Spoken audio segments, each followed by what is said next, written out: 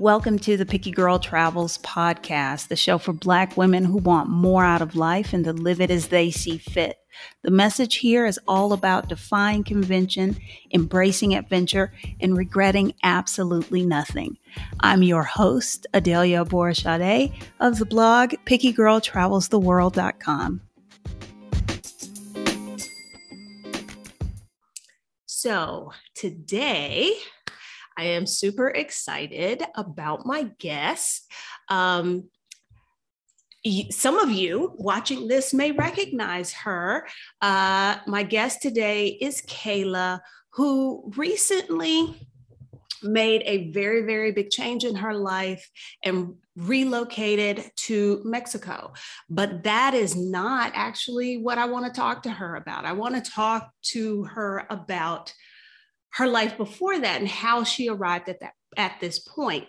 Now, Kayla, I want to give you a proper introduction, but I know you as Kayla Creative, as an artist, but yes. I discovered recently, last week, that's a relatively new part of your life.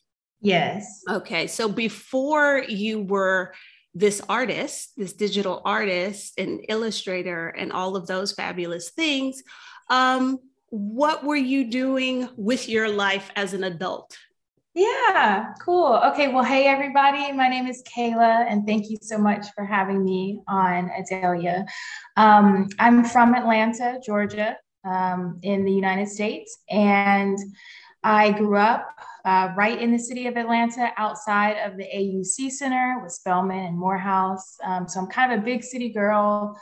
I have always been pretty creative. I focused on art and music growing up in school. So I did dabble with just drawing, painting with acrylics and things like that with high school teachers. And I played the violin for 10 years. I wanted to go to art school, but this was at a time before the magic of YouTube and podcasts and everything that you can kind of do for yourself these days. This was a little bit before that. So my parents were like, no, you need to go to college.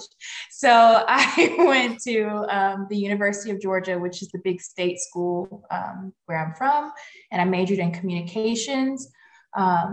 Almost right after that, I got into my career path before art, which was nonprofit fundraising. And so I'm a fundraiser. I did that for 10 years, right up until the pandemic. And I'm part of the Great Resignation. Fundraising, for anybody listening, you'll know that it's a pretty high stress environment, pretty high stress career. And so I just got to a point where I was super burnt out. And that's when, because you mentioned my art, that's when I started working from home for a little bit at the beginning of the pandemic. And I started exploring what life might look like if I did more of the things that I wanted to do instead of the things that I thought I had to do. I bought an iPad. I taught myself how to draw. That was the summer of 2020. And you say that so casually. Oh, I taught myself how to draw. Everybody can't do that, but I'm sorry to interrupt, but go ahead. No, that's okay. Oh, I guess because I was already drawing. So I taught myself how to draw digitally. Well, I used to draw when I was younger. I had probably taken a 10-year break from drawing because my nonprofit career was all consuming, and we'll talk about that. But teaching myself how to draw on an iPad was kind of like coming back to myself and the things that I really enjoyed doing before I started becoming totally consumed by career and striving. Anyways, and so I started sharing my art online, and that's when you saw me as Kayla Creative Adelia. So that is relatively new. Okay, so I'm curious. You got a degree in communications. Yeah. How did you end up in the fundraising space? Yes. Okay. So I came out of college in 2009. The economy was recently super impacted right around that time. And so me and a lot of the people who kind of I guess you would say, were graduating around the time as me, we were kind of just looking for jobs, like just looking for careers that would have us. And I did start in a communications role, but there were layoffs in that role. And I kind of found myself in the world with a brand new degree. I was comfortable speaking publicly, and I've always been a person that looks to make an impact and do something good. So I thought, okay, well, fundraising could be it, because I'm pretty comfortable talking to people and I want to do good. So I just ran in it. And you'll know this about me. If you meet me, y'all will learn this about me. Whatever I do, I just find myself doing to the maximum, right? So you were all in. I'm all in. Whatever I feel like doing, if I want to do it, I'm all in. I seldom halfway do things. I'm either all in or I'm just not doing it anymore. So when I kind of set my sights on fundraising, it started as an assistant position just to get myself in the door. I was like making coffee for people and sitting in the back of the room taking notes. And before you know it, it's a 10-year career with a whole ladder climb and it was a thing.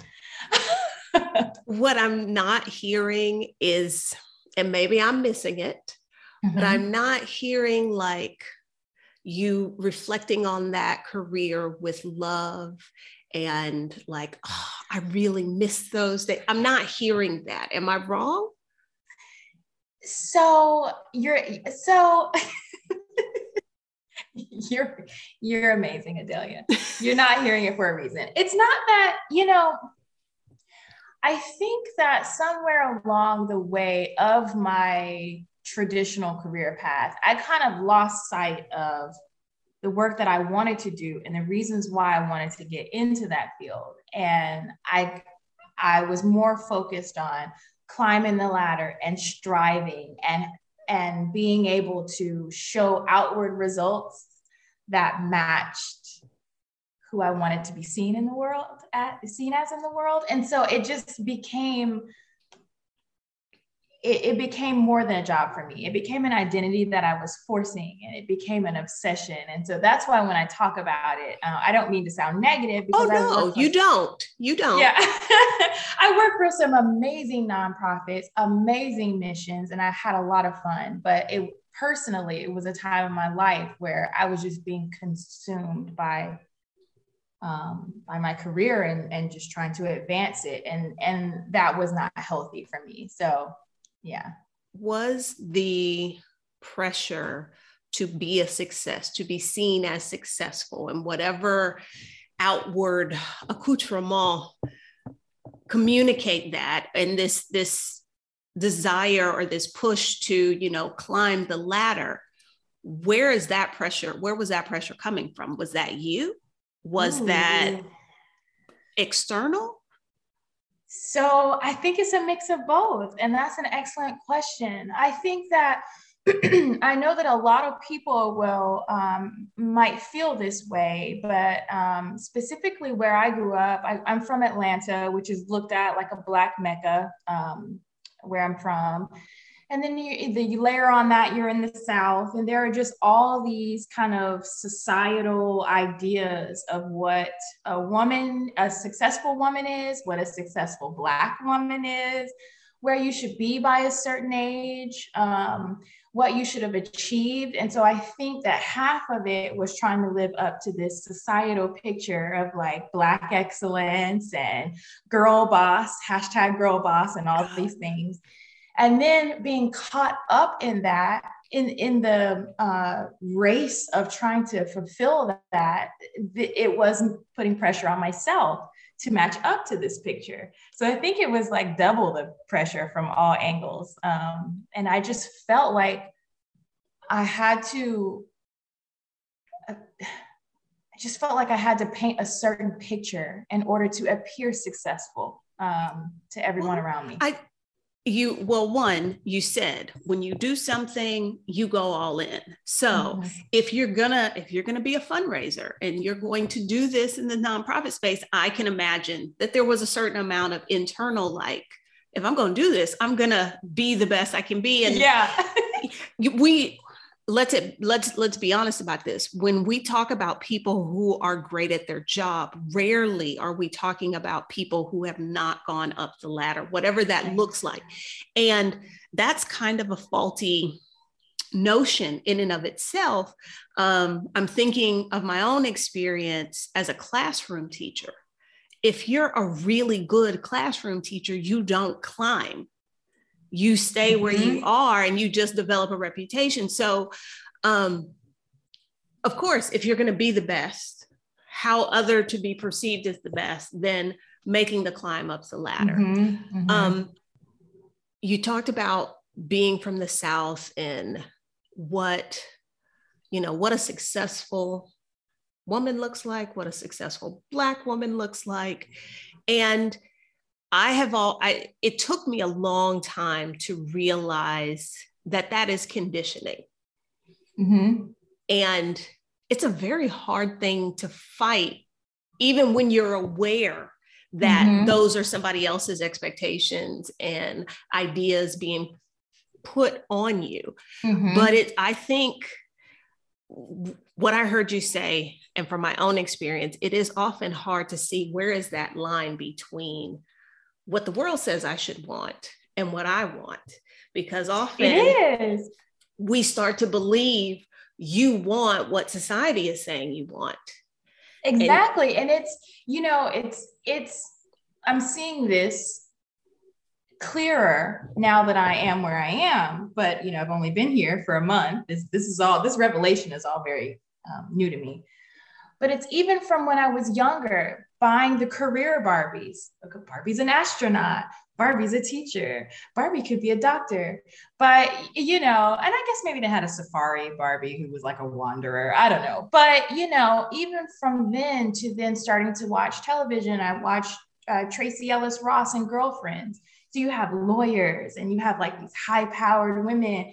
The Huxtables, like Claire Huxtable. And, it's just a different world, and they're so smart and they're at HBCUs, and it's just all of the things that I was told about what a bright, successful, beautiful Black woman was. It was at the end of this road of striving, and it seemed so far away from who I naturally was. And so it just kind of set in motion from a very young age this like constant hamster wheel of trying to match this picture. And you're right, I don't really know at what point society was not really in my mind, and I was just programmed to continue to try to strive towards this image that I had. I don't know when that happened, but it did, and it took over my life. I find it really interesting that you said that this is so far from who you naturally are. It is. I identify with that a lot. And it took me 40 years of I got tired. I was like, I can't be this thing. I have tried so hard to be this thing and I cannot do it. And that's when I was just like, fuck this. I'm just going to be me. And y'all going to have to deal with it. So, if you think about what you said in terms of like how we raise little girls, little Black girls, basically you got the message very early that what you're supposed to strive for did not really match what you feel. And it was just, okay, so I subjugate who I am. Like that's exactly it. It's never a conversation. It's never a debate about, do I embrace me or do I pursue this thing? Of course, you pursue this thing. You need to get in line. Like that's exactly it. And I don't know if you had these feelings after work when you used to be a teacher, but I would have these feelings of like, okay, the second I close my door and the lock clicks, I got my head wrap on, I'm relaxed. I got my real music that I actually want to listen to. I'm talking in my real voice. I'm a whole different person. And it's just like, I can't wait till 6:30 when I'm really me. Between 6:30 and 9 p.m., I'm really me. And that's just, it's so sad. I was just going to say, how sad is that? That think about how many hours of our lives we spend in work at work, and that's a significant portion of your day, and that for a significant portion of your day, you can't be you. Mm-hmm. You can't embrace who you are, how you feel, how you think. Like, but that is the American system, US American system. And how sad is that? And I think it's even outside of work for me, because it's like, it's when you're in the United States, I started to feel like it's when you're in society, you know, it's like, and I heard you say this on a past podcast episode, of how you have heard other people make comments about women who wear their head wraps or scarves in the grocery store. I think you said something along these lines, where it's kind of just like, even when you're not at work, you feel like if you're at the grocery store, you still have to be this picture of a certain level of success or polished, because what will the person in line what will they think? What will they say? They have certain expectations about what I'm supposed to look like, how I'm supposed to behave.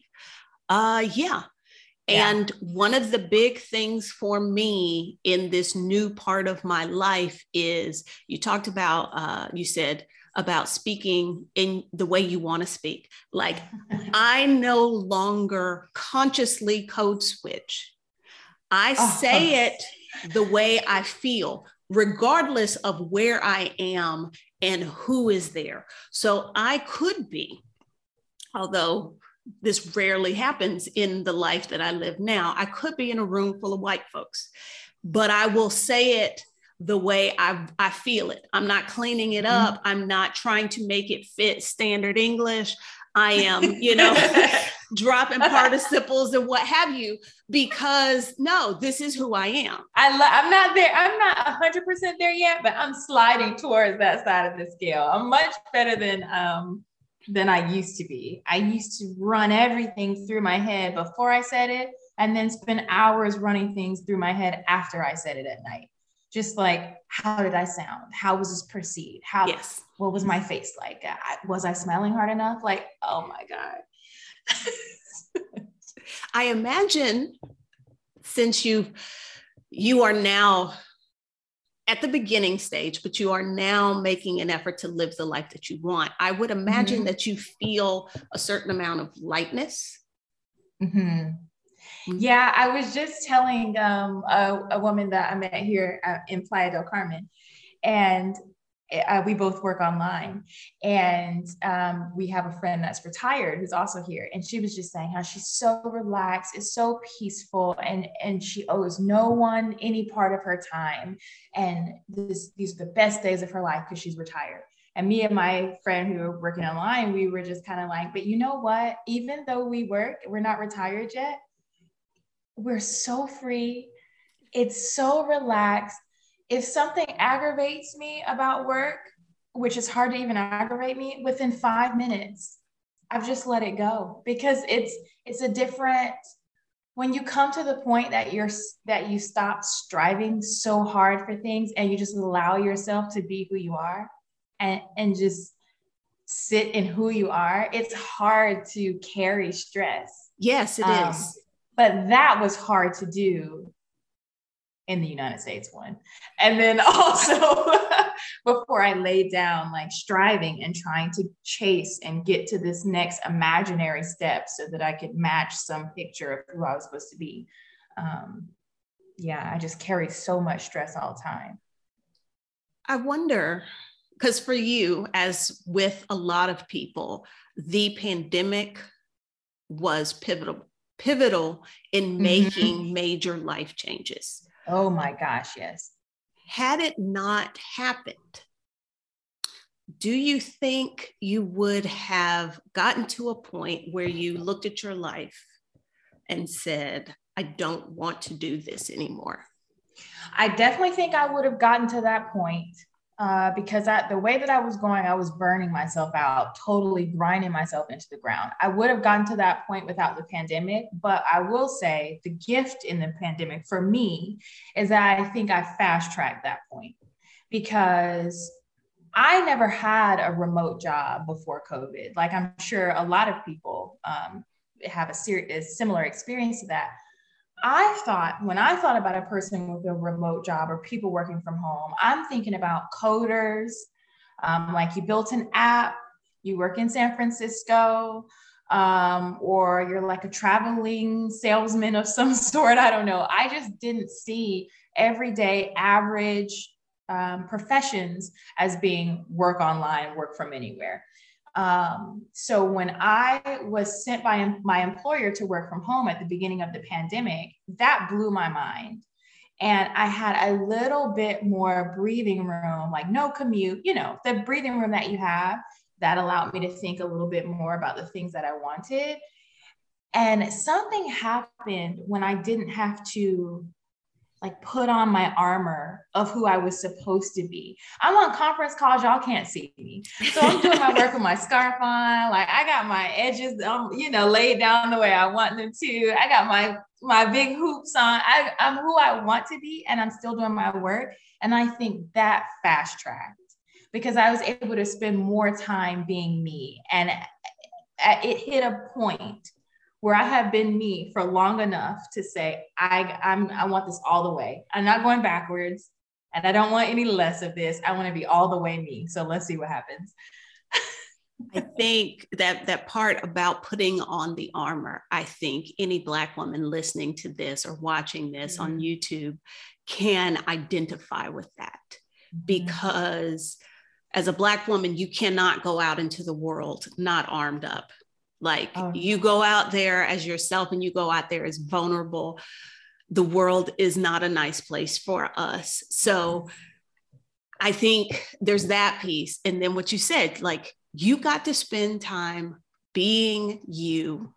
Yeah. And you were like, being actually me. Yeah. Like, I think that's really powerful, because I think when we look at the way we live our lives in the US, particularly, especially as a Black woman, you can't be you out there.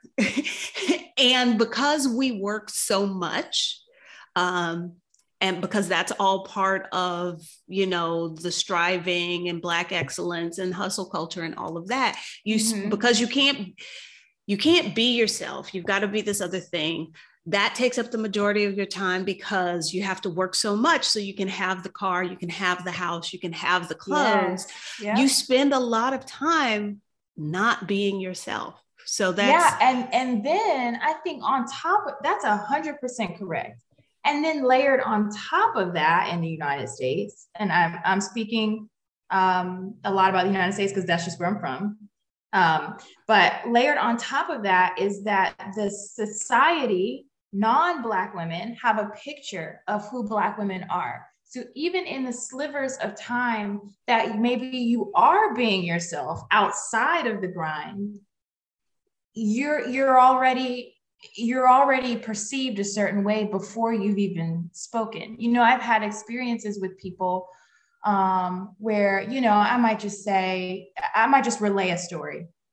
And someone responds to me, well, you go, girl, you're strong. And it's just like, that's not even, but like you've labeled me because you have this picture of like this sassy, strong, independent, dominant Black woman. That's not even what I meant to relay in our conversation together, but you have labeled me as such. You know what I mean? So it's like, even when you do try to be vulnerable, there is this narrative of who a Black woman is. And if you come across with any modicum of I guess self-respect or happiness or energy or intelligence, then you're just automatically lumped into this picture of who a Black woman is. It's hard. So like you said, that was the bright spot of the pandemic, the blessing of the pandemic for you, that it gave you this time that you may not have found for many years. And before I go forward, it's not, and I've said this on this podcast before, it's not that I think the solution for every woman is to leave the United States. That is not what I'm saying at all. but I will continue to point out the issues in US society that are, that are harmful to us, that are creating these situations. And for me, and it looks like for you as well, that leaving the US was the right way to free yourself from that system. Yeah. And it's kind of like a cold turkey kind of thing for me. You definitely don't have to do it. But if you really want to break all that off and you step outside of the society that's painting this picture for you, that's like a real fast track way to see who you really are. I just want to throw that out there. Very true. Now, so you start working from home, you're getting to be yourself more of the time. Now, I'm curious as to the thought process or what happened for you next, or did you say, is there a way that I can get more of this, like while remaining in this current system? Or like, I don't know, I don't want to put words in your mouth. Yeah. But I am curious as to, you kind of got this peek into, I like this better than how my work life was going. Because so far, that's primarily where we're focused, is work life. So help me understand like where you went mentally after this kind of revelation happened. Yeah. So let's just take a tiny step back. Before I got to the point of the pandemic happening and having the time to really be myself more, I was following women online who were living the type of life that I told myself I would live if I could do anything that I wanted. And you were one of those women, Adelia. And, we're in similar circles, so you could probably guess some of the other people that were super inspirational to me.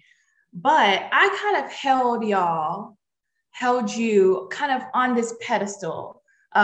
This is a blogger, this is a YouTuber, this is a traveler, this is a celebrity. And I'm going to interrupt you right here, because I heard what you said about if I could do anything. That to me, I don't want to say it's problematic, but it does hurt my heart to hear you say that, because one, I know there are a lot of women who feel the same way, that like one would think you live in the supposed freest country in the world, that you are free to live whatever life you want, but you didn't see it that way. No. That you were not free to live a life that you wanted, one to your liking. Like, what does that say? And that's not even just to do with jobs. That's to do with everything. One of the biggest things that I used to say, if I could do anything in the world, as if I couldn't, I would move to the beach and cut off all my hair. I also said, if I could date anyone I wanted, they would be like this. Now, did that match up with? No, but you know what I'm saying? Like, I just had this thought that your wildest dreams and expectations were your wildest dreams and expectations. They weren't actually your life. And so when I saw you and I saw other women living this life, I kind of put y'all on a shelf and, like, for lack of better words, that was my entertainment. I'm going to go to work, but then I'm going to see how this person experienced China, or how this person experienced Mexico City, but I'm in Atlanta, so I'm going to go to work, And so that's how it was before the pandemic. Because you asked like how I got to the point of like actually taking action towards changing my life. So when the pandemic happened, I have more time to spend being myself. I started thinking to myself, well, what if I could actually I'm already being myself. That's radical, right? Now, what if I could actually do some of the things that the real me wants to do? And that's when I started looking at your content and my idols' content, less as entertainment and more as roadmaps. And when I did that, everything changed. And I need to say something else. and I don't want to get too like deep or spiritual. I know I'm a Christian person, and for anyone who's Christian, who's listening or watching, there was also kind of a companion thought or revelation happening in my life, that if I believe that I can do all things through Christ, if I really believe that God is all powerful and he loves me, why can't I believe that I can have more than this? And so it was a spiritual journey and it was a personal journey, and that was all wrapped into one. And I think it was that moment of those moments of allowing myself to be myself. It was like a little spark. And when I started, looking at your content, just like I said, less as, okay, I'm going to sit on the couch with my snack at the end of the day and see what Adalia is doing, and more of, okay, how did Adalia do this? Because if she took those steps, then why couldn't I take those steps too? And then my mind, like, it just clicked. And you and women like you are the very reason this podcast exists. Because I guess there was a lot of, like, I don't want to say soul searching, but, you start to, one door opens and then that opens another door, and, it all comes together. And I just thought, like, my dissatisfaction with the status quo, there have got to be I can't be alone in feeling this way. Mm-hmm. And I thought about, well, what about the woman who doesn't know where to start or how to, or that even feeling this way, this dissatisfaction is okay. Mm-hmm. So that was the conscious decision in creating this platform, because, I wanted to share how I did it, how other Black women are doing it, so that, like you said, it's not entertainment. It is, for lack of a better term, a roadmap. Yeah. So it warms my heart to hear that. But at the same time, I think about it, I can't get away from, if I could do anything, when I know I spent so much of my life. I'm 35 years old. I turned 35 at the end of last year, and you were coaching me when I was going through it. Maybe we'll talk about that, but when I was really going through it. But that was such like this arbitrary marker of my life as a woman, whatever. I'm past it now. But I just was so used to, it was just so modeled for me by society, by other people, by the way other successful people live, like work hard, play hard. Yeah, you can play hard, but that's not real life. All your dreams, your hopes and dreams, that's not how you pay your bills. That's not responsible. That's not adult. An adult goes to a job, they probably don't like it, and that's okay. They have a family. They may not like everyone in that family, and that's okay. They have a friend group, and some of those friends fight all the time, and that's okay. And it's just expected that you carry toxic with you, because dysfunction is normalized. Yeah. Dysfunction is normalized. It seems like anything is normalized that keeps you in the capitalist system where you feel compelled to work and participate in consumerism. Yeah. Because when you think about all of the markers and the indicators of success, it's never about, well, I felt whole and complete. Yeah. It's about the thing I had, the thing I could buy. It's true. And even traveling before this, it was about how many excursions can I stack into my time, into my time away from this society. I'm going to take some time, and travel, and I'm going to see some parts of the world. This is nourishing to me, but what can I buy to bring back? Like, I need a shot glass, right? I need some kind of like, what am I going to buy? How am I going to prove to people that I came here?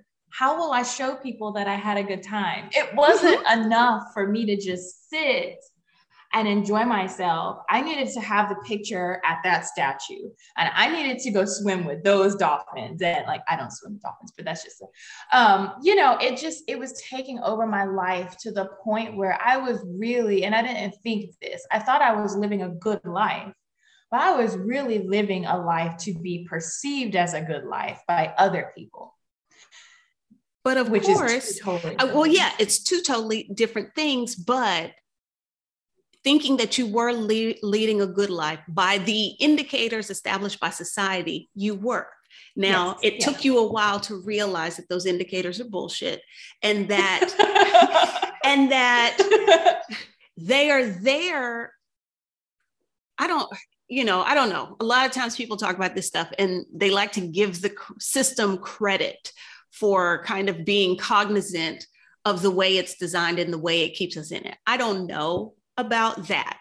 But of course, you felt you were living a good life because by all the indicators, bullshit they may be, you were doing that. Right. Whether or not it's what you wanted, whether or not it's what made you happy, that was immaterial. I had a previous guest on here, I think it was Alicia Renice, where I came to the conclusion about, if you think about the way society works in the US, it's never about being satisfied. There is no enough. Oh my gosh. It's all about, it's a continual, perpetual machine. There are no indicators of like, you've made it, whatever making it means, it's always outside of our grasp. Yeah. It's never like, I feel whole and content right where I am. Because if you say that, people will tell you you're slacking, you're lazy, you don't want to work, you don't want to strive. Right. And it's like, well, I strived and I got here and this feels great, but you should want more. Right. That's exactly it. And it's just like the carrot keeps moving just a little bit out of grasp. And I don't know at what point are you doing that? You're dangling the carrot in front of yourself. Society's dangling the carrot. But I'm telling you, it's that 10 years of career. I mean, we keep going back to career. We can talk outside of that, but just life. But in reality, you and your career are one. At least in the American system, you are one. People first question, what's your name? What do you do? What do you do? Yep. There's a reason there's a reason that's the question they ask. So yeah. It's just, and every bit of success that you get, it's hard to really, I mean, you enjoy it in the moment. I have a promotion, I have more money, we're going to go out for drinks and celebrate, yay. But somehow, without even, and maybe this says something about me needing to just get control of my life, but my lifestyle elevated at the same pace as my income. So even though I'm getting more and more, I still feel the same level of just non-fulfillment. I'm always like, okay, this next thing. Because that's what you're told. Yeah. And when it doesn't pan out, our first instinct is not the system is problematic. It is, I need to keep going. I didn't work hard enough. I didn't achieve this level. We don't stop and say, hold on, maybe this, it takes us a while to get to that. Yeah, no, because that is very much, I looked around one day and I was like, I guess I'm a bit morbid, but it all comes back to me for, if I die tomorrow, is this it? Is this, not that I feel the need to be remembered, but because I have children, I do think about because you don't know your mama as a person until you are an adult, and that takes a while. So I was like, if I die today, what is left to be said about me when people reflect on my life? Like, did I make any Because the thing that matters to me is, did I make any significant contributions? Did I improve the world? And because I'm driven by this thing, this job, this career, whatever, but it's not the things that I think would be important if I am not here, or that when people think of me in memory, they think of this thing. So that kind of made me say, okay, these two things are not aligned. That's a problem. Yeah. And you can try and force the system to align with what you want, but if your experience is like mine, you'll find out that that doesn't work. And so I opted out of the system.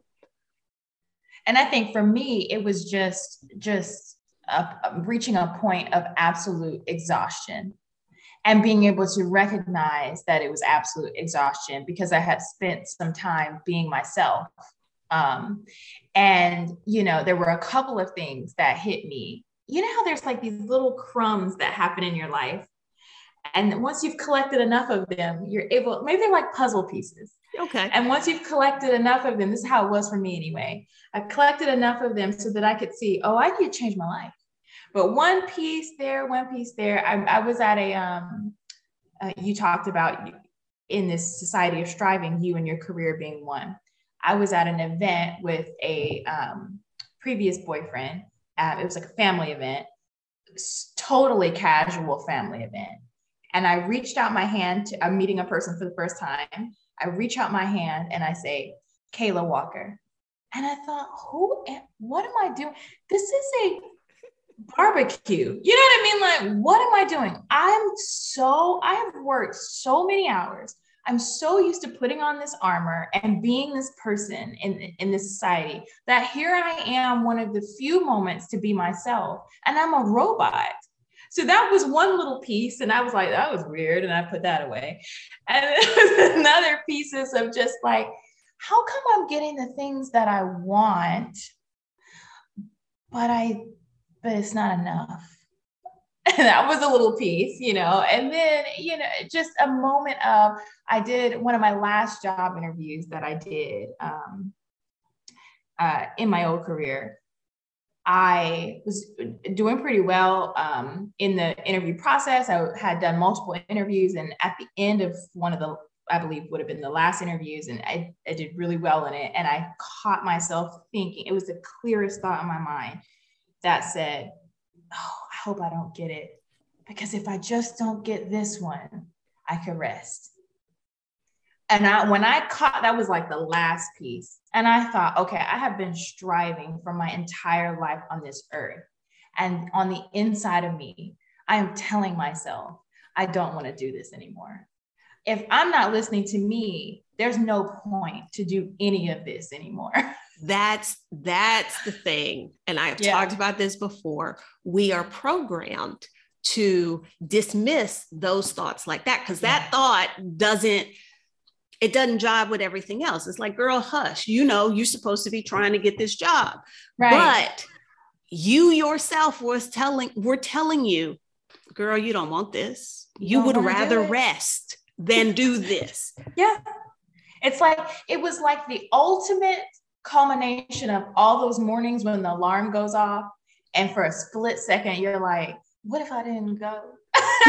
Would I lose everything? Like, it was like the ultimate, that feeling of like, dang, I hope they just call and say, no, thank you.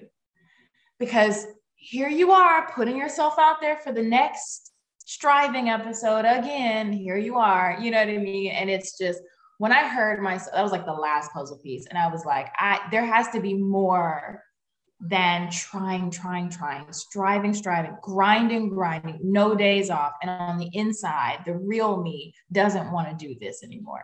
I can't live in this like split reality. I feel like I'm like a robot within the real me's trapped inside. I don't know. It was weird. You heard that voice tell you didn't want that job. You said that was one of the last puzzle pieces. Mm-hmm. What happened after that? I asked you to be my coach.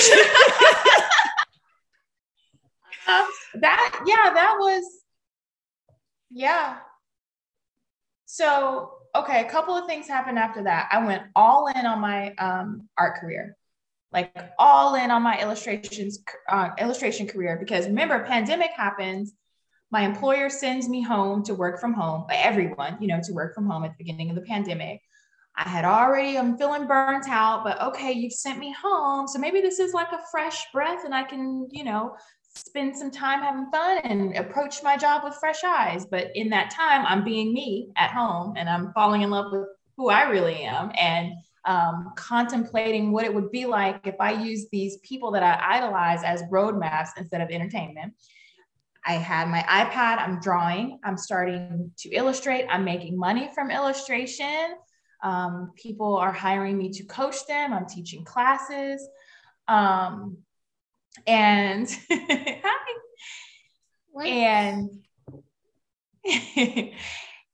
and at the moment that I saw income coming in and I had that thought of, I don't want to strive anymore, I want to try something different, that's when I asked you to be my coach.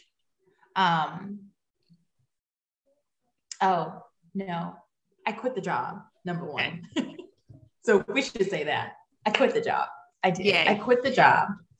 The art took off. I'm doing my art career, digital art, illustration, fantastic. And when I see that there's a possibility for income to come in generated by me alone, and I'm able to spend even more time without my armor off because I'm running my own, clients are finding me online, I'm doing my own thing. That's when I knew, okay, I can do this. And that's when I asked you if you would take me on for coaching. And let's talk about that for a little bit, because I think it's an important conversation to have, especially for who the audience of this podcast is, who's watching this, sort of like how you arrived at the decision of, I want someone to help me through this, as opposed to just thugging it out and going at it on your own. Right. Because I know myself. And I think, folks at a certain age, you kind of know whether you're prone to analysis paralysis, is what we used to say. So I'm very used to watching very inspirational things, making these big plans, even writing down what exactly I would do and some steps, and then kind of defaulting right back to what I'm supposed to do.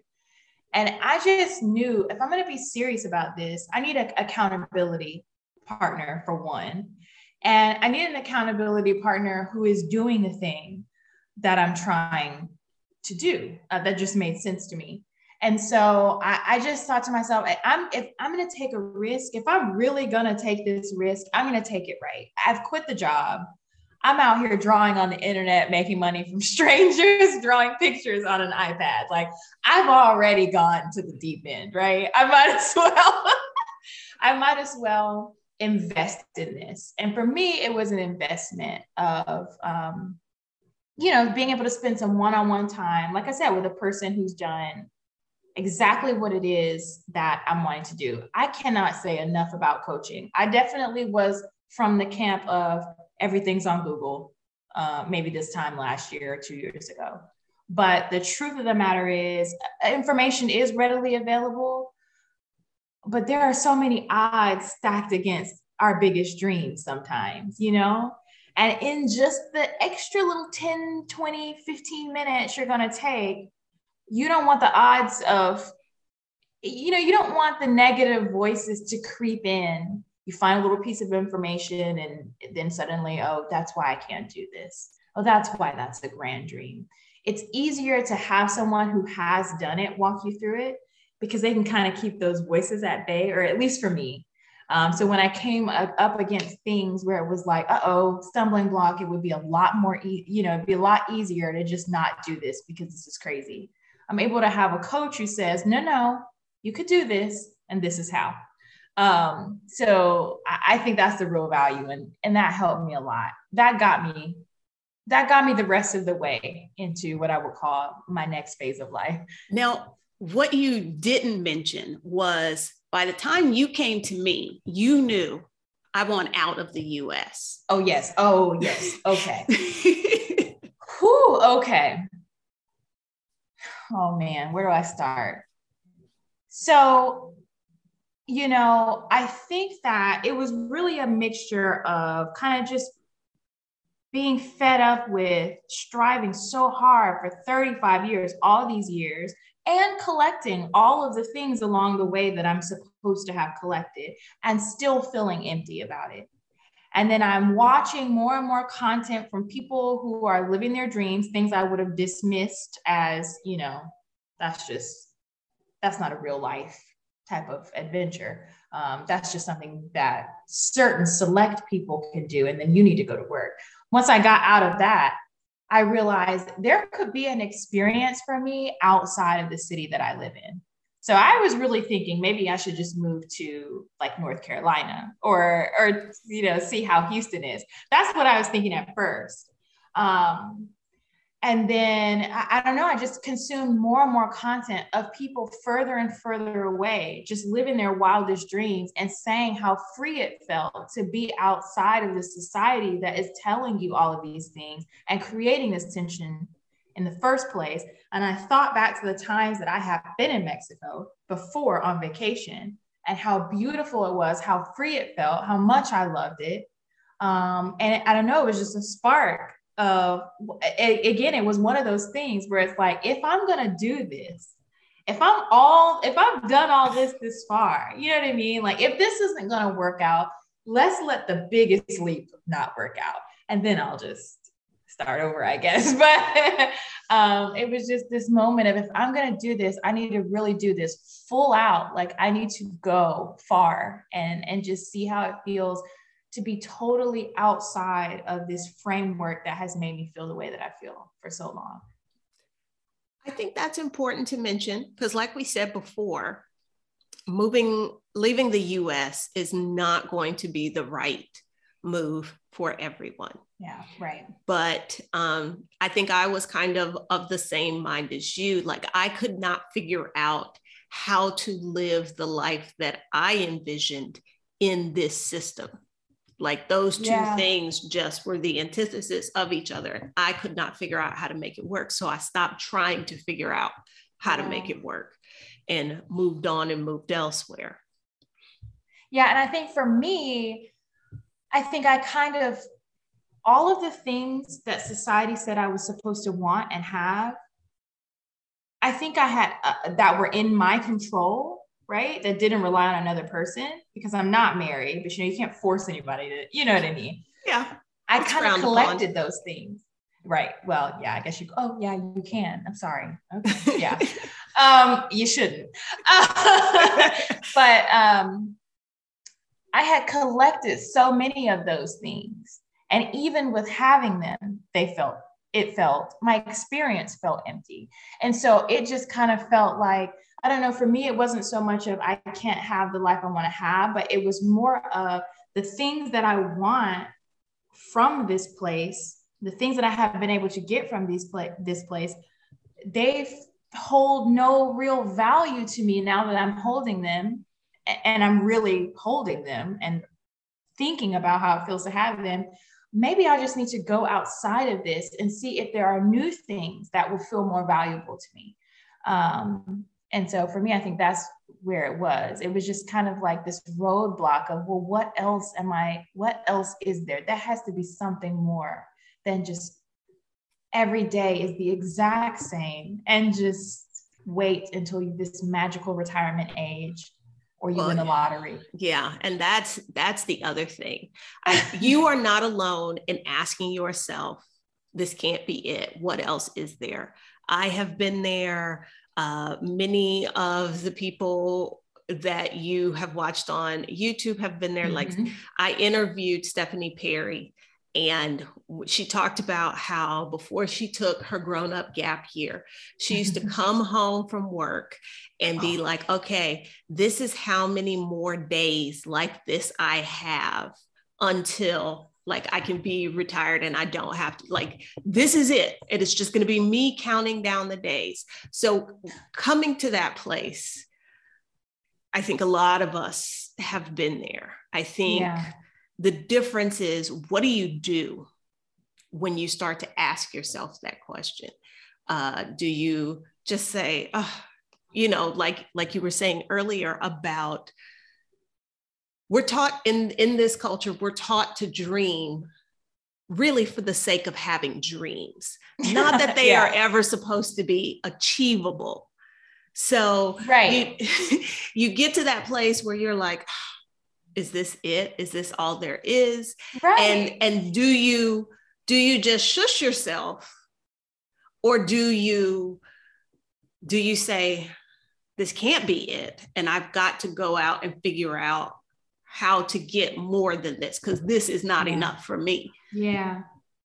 That's what it is. I love that. Is so true. Dreaming is so encouraged. Dream big, and you never know, and this could be you one day. But you also are kind of fed the reality of, there's only so many celebrities. There's only so many presidents. There's only so many of these high achieving folks. There has to be people beneath them, right? That only makes sense. There's got to be normal people. And then you just think, oh, I'm living a normal life. This is just normal. So that resonates with me so much. And it's kind of just, I don't know. I mean, I think maybe a lot of people, maybe everybody has that experience where they kind of question, like, is there something more than this? And being outside of the United States, I realized it wasn't necessarily working for me that was like ruining my life. I think it was the society, because I work here. I work online. And so I have not gone back. I've been remote since the old job sent me home. I've not worked in an office since then. But even here, there's just a freedom of not having to put on that armor, where I can approach my work and things that I thought were like the primary culprit. I think maybe the society really was the primary culprit. This is just my experience. Some people have, everybody's experience is different. But being outside of the framework of all of that and just feeling like I can just be myself, I can relax. What's for me is for me. Everything's okay. I'm not going to get shot in the middle of the street. I'm not going to, just being able to take a breath. It really poured out into everything that I'm doing. I can do work without stressing now. And I can log off of work at 5 now. And it's fine. And that's what I was going to ask, because you do have your business, but you also have a remote job, not for who you used to work for. Right. Do you hate your job? I do not. It's hard to hate anything when you're so happy. But no, I love my job. It's a great company, super flexible. I'm outside of the United States, so super flexible, and provides for everything that I need. Challenging work. I really enjoy it. And then I have my art that I love. And I'm able to approach the things that I do now with a looser grip. Everything that I did, I white knuckled in the United States. Everything was like, oh, I gotta have this because of what it says about me and what I deserve and what I work for. And now here, I just, hey, things come, they go. What I'm hearing is that pressure is not there. Yeah. I don't know if, hey, we're dog friendly around here. Don't worry. I wonder, is that the absence of pressure to achieve and climb, or just the pressure? Like, is it that you no longer feel the pressure that this job needs to provide you with X, Y, and Z because those are the expectations? Because you said, it provides for what I need. Mm-hmm. Yeah. Would that have been enough before? I feel like no. In the United States, yeah, maybe not. It provides for what I need. Yeah, it's a release of pressure. It's knowing that I'm okay. It's, and people who listen to your podcast and watch your YouTube channel, they know quite well that standard of living totally changes when you take the American dollar to certain different economies. So that is a real thing. So it's just this pressure of, can I pay this? After I do this, am I going to have enough? okay, I'm about to do this, but let me check my accounts. I'm checking accounts multiple times a day, even if I have the money, just because I'm used to, let me just look at my money in my account. Let me just it's there, right? Like, it's just this, I'm stressing to stress because I'm used to stressing. And then this idea of who I'm supposed to be in all situations, who I'm supposed to be at the grocery store, how I'm supposed to look, when I'm walking down the street, what my tone of voice is supposed to look like. All these things, when you leave the society where such a specific picture is already painted about you before you even walk into the room, and you enter a society where those pictures aren't the same, there's a freedom and just, I feel anonymous, but in a good way. I feel you don't have to live up to any expectation. Right. I'm just here. Of course, I'm a foreigner here. I'm a person from the United States here. I don't want to say I'm an American because there are many Americans, but that's kind of what we say in error sometimes. But so I do have labels here, but it's not the same as in the American society. There's a label, but is there an expectation? I will say this. One thing that I have learned so far in my short time so far here, I have learned there is an expectation, but it's positive. There's an expectation that I can pay my way. There's an expectation that I'm good for my word. There's positive expectations, but they're loose positives. There's hey, you said you'd be here, you're probably going to be here. If you're not going to be here, that's cool too. Nothing that I do or say here is taken to be a immediate judgment of my deepest character. I'm free to just be me. I can change my mind here. I can, it's just freedom. It's hard to put it into words, and maybe I'll have more words after I've been outside of the United States for longer. But it's a freedom I've never felt before. Did you hear what you said? You said, I can change my mind here. I can change my mind here. I can rest here and I'm not lazy. I can be without children here and I'm not selfish. I could be unmarried here and I'm still a woman. There's nothing wrong with me. I'm just, I can just be, and no one cares. Because the beach, I'm near the beach. It's the ocean's here, the beach is here, the palm trees are here. It's beautiful here. The birds are always singing. I mean, the worries there aren't any. There really aren't any worries. I was planning to walk to this place and it started raining, so maybe I'll wait for a little longer for the rain to stop. That's been my biggest worry. It's so free. It's amazing. It's amazing. Do you ever stop to think about, like you were just saying, how you don't have worries, you're very free, that lack of stress and all of that? Do you ever contrast the life you live now versus the life you were living before? Every day, every single day, something happens. Something happens where I compare my reaction that being outside of the rat race brings out of me to the reaction I would have had before. Like here, we were just talking about this before we started the interview. I had some people coming over that my landlord was sending over to fix something. They were supposed to be here at 9:30 a.m. It's 2 p.m. Hadn't seen them. They probably won't come. In the United States, I'm furious. You've wasted my time. There were so many things I could do today. My to-do list is so long. Do you know who I am?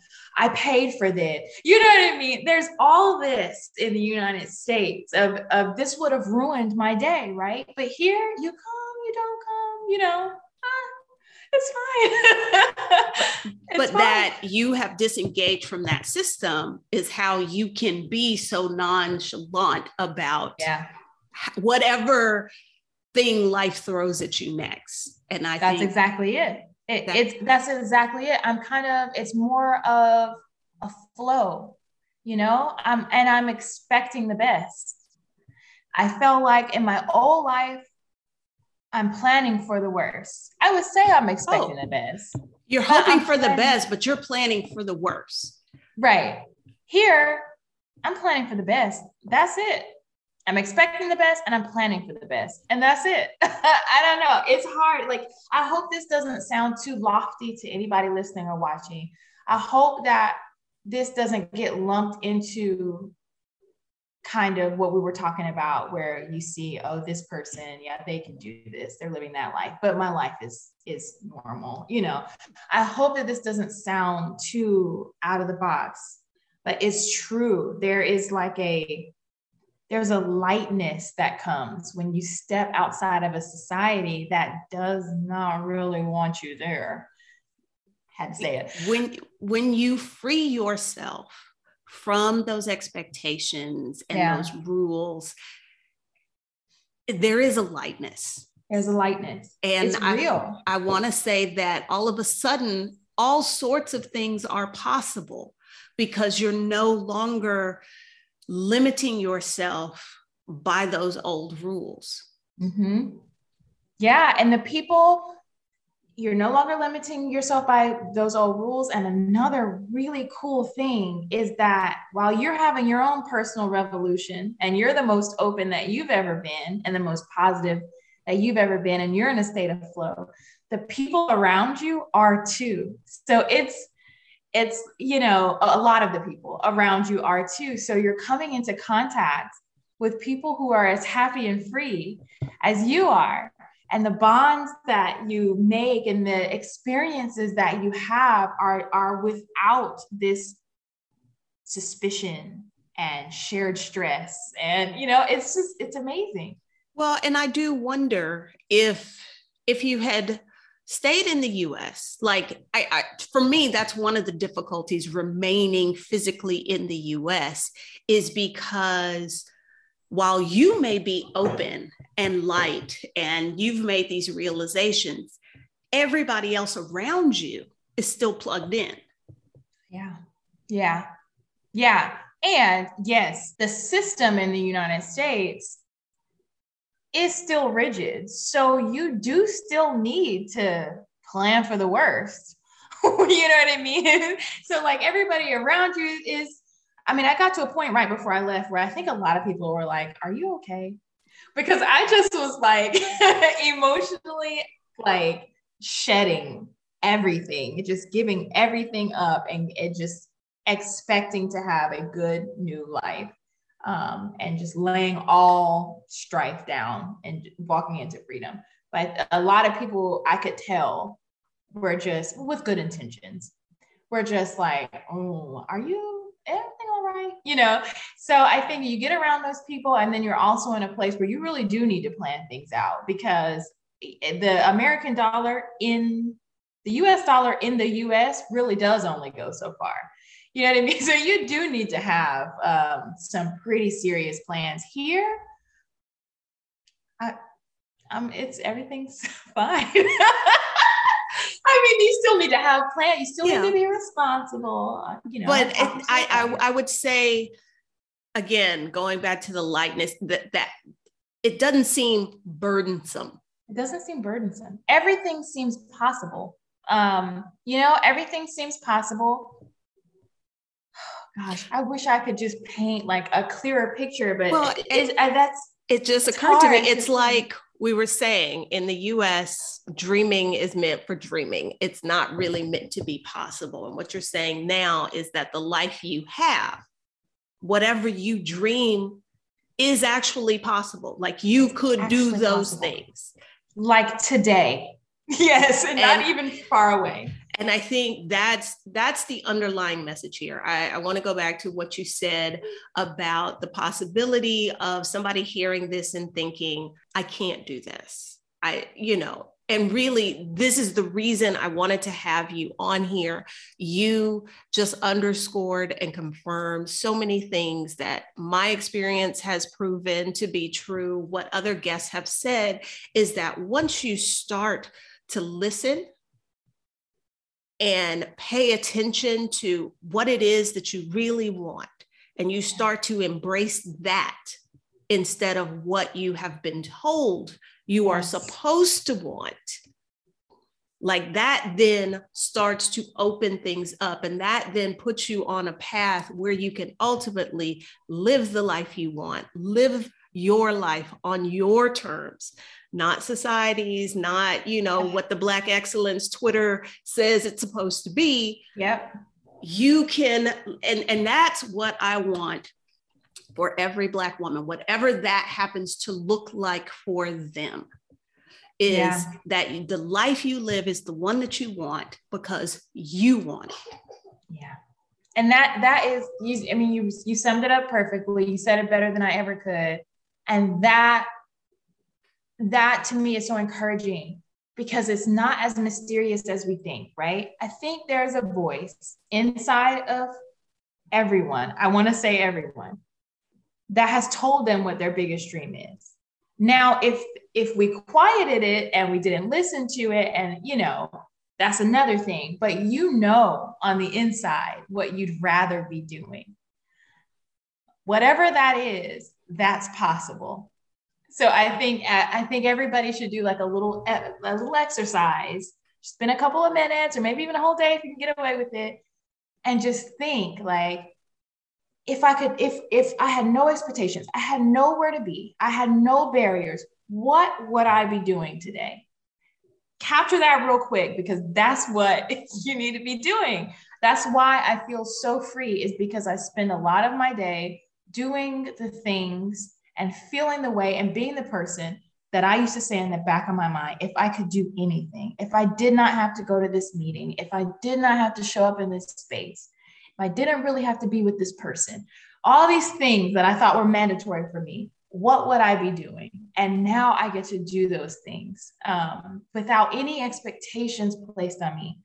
And that's freedom. I think everybody knows what their key is, but it just takes a little bit of being uncomfortable, but it's possible. I think that's it. That is the message this week. Now, this is normally where I ask, you know, if people want to follow your life, if people want to connect with you, where should they do that? I'll share 2 ways to connect with me. If you're interested in my art, because I am an artist, you can see me on Instagram. I'm at Kayla Creative. But if you just want to reach out to me, because I'm more than an artist and I may be doing some other things in the future, you can have my email address, and that's dearkayla@gmail.com. Well, guys, I think you can see why I love Kayla. I love her story.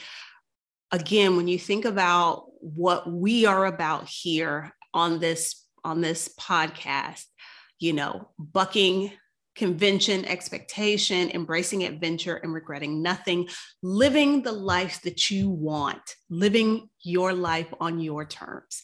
I hope you can see how if I can do it, if Kayla can do it, it is literally possible for anyone to be able to live the life that you want. And again, I don't want anybody to get caught up in, well, my life doesn't look like that, or I don't want to live outside the US. That's not the focus. This is not about getting folks to break up with the US and move abroad. It is about really listening to yourself, getting in touch with what is it that you want to do? What are those things you're doing because you feel compelled to do them, but you really hate it? Like sussing out that stuff and then deciding. You do have to be intentional and make a decision that this is the life I want. How do I make this happen? So hope y'all enjoyed that. Thank you again for all of your support. If you are watching this on YouTube and you have not subscribed to the channel, please do so. You can turn on notifications so you'll know when there are more uploads. If you are listening to this on a podcatcher, thank you so much. If you have the ability to leave a review, I know that Apple Podcasts lets you leave a review, and Stitcher lets you leave a review. I'm not sure which other ones, but if you can leave a review of the podcast, that would be awesome. That helps other women find it. If you want to help out the podcast financially, there is a link in the description for how you could buy a hot chocolate, how you could become a patron. And if you know of anybody who needs the kind of coaching that Kayla described, where I helped her for the months leading up to her move, whether it's about moving abroad, it's about getting your finances together, what have you. Remember, I do that as well. And so that helps keep the lights on here at the pod as well. Okay, y'all. Till next time.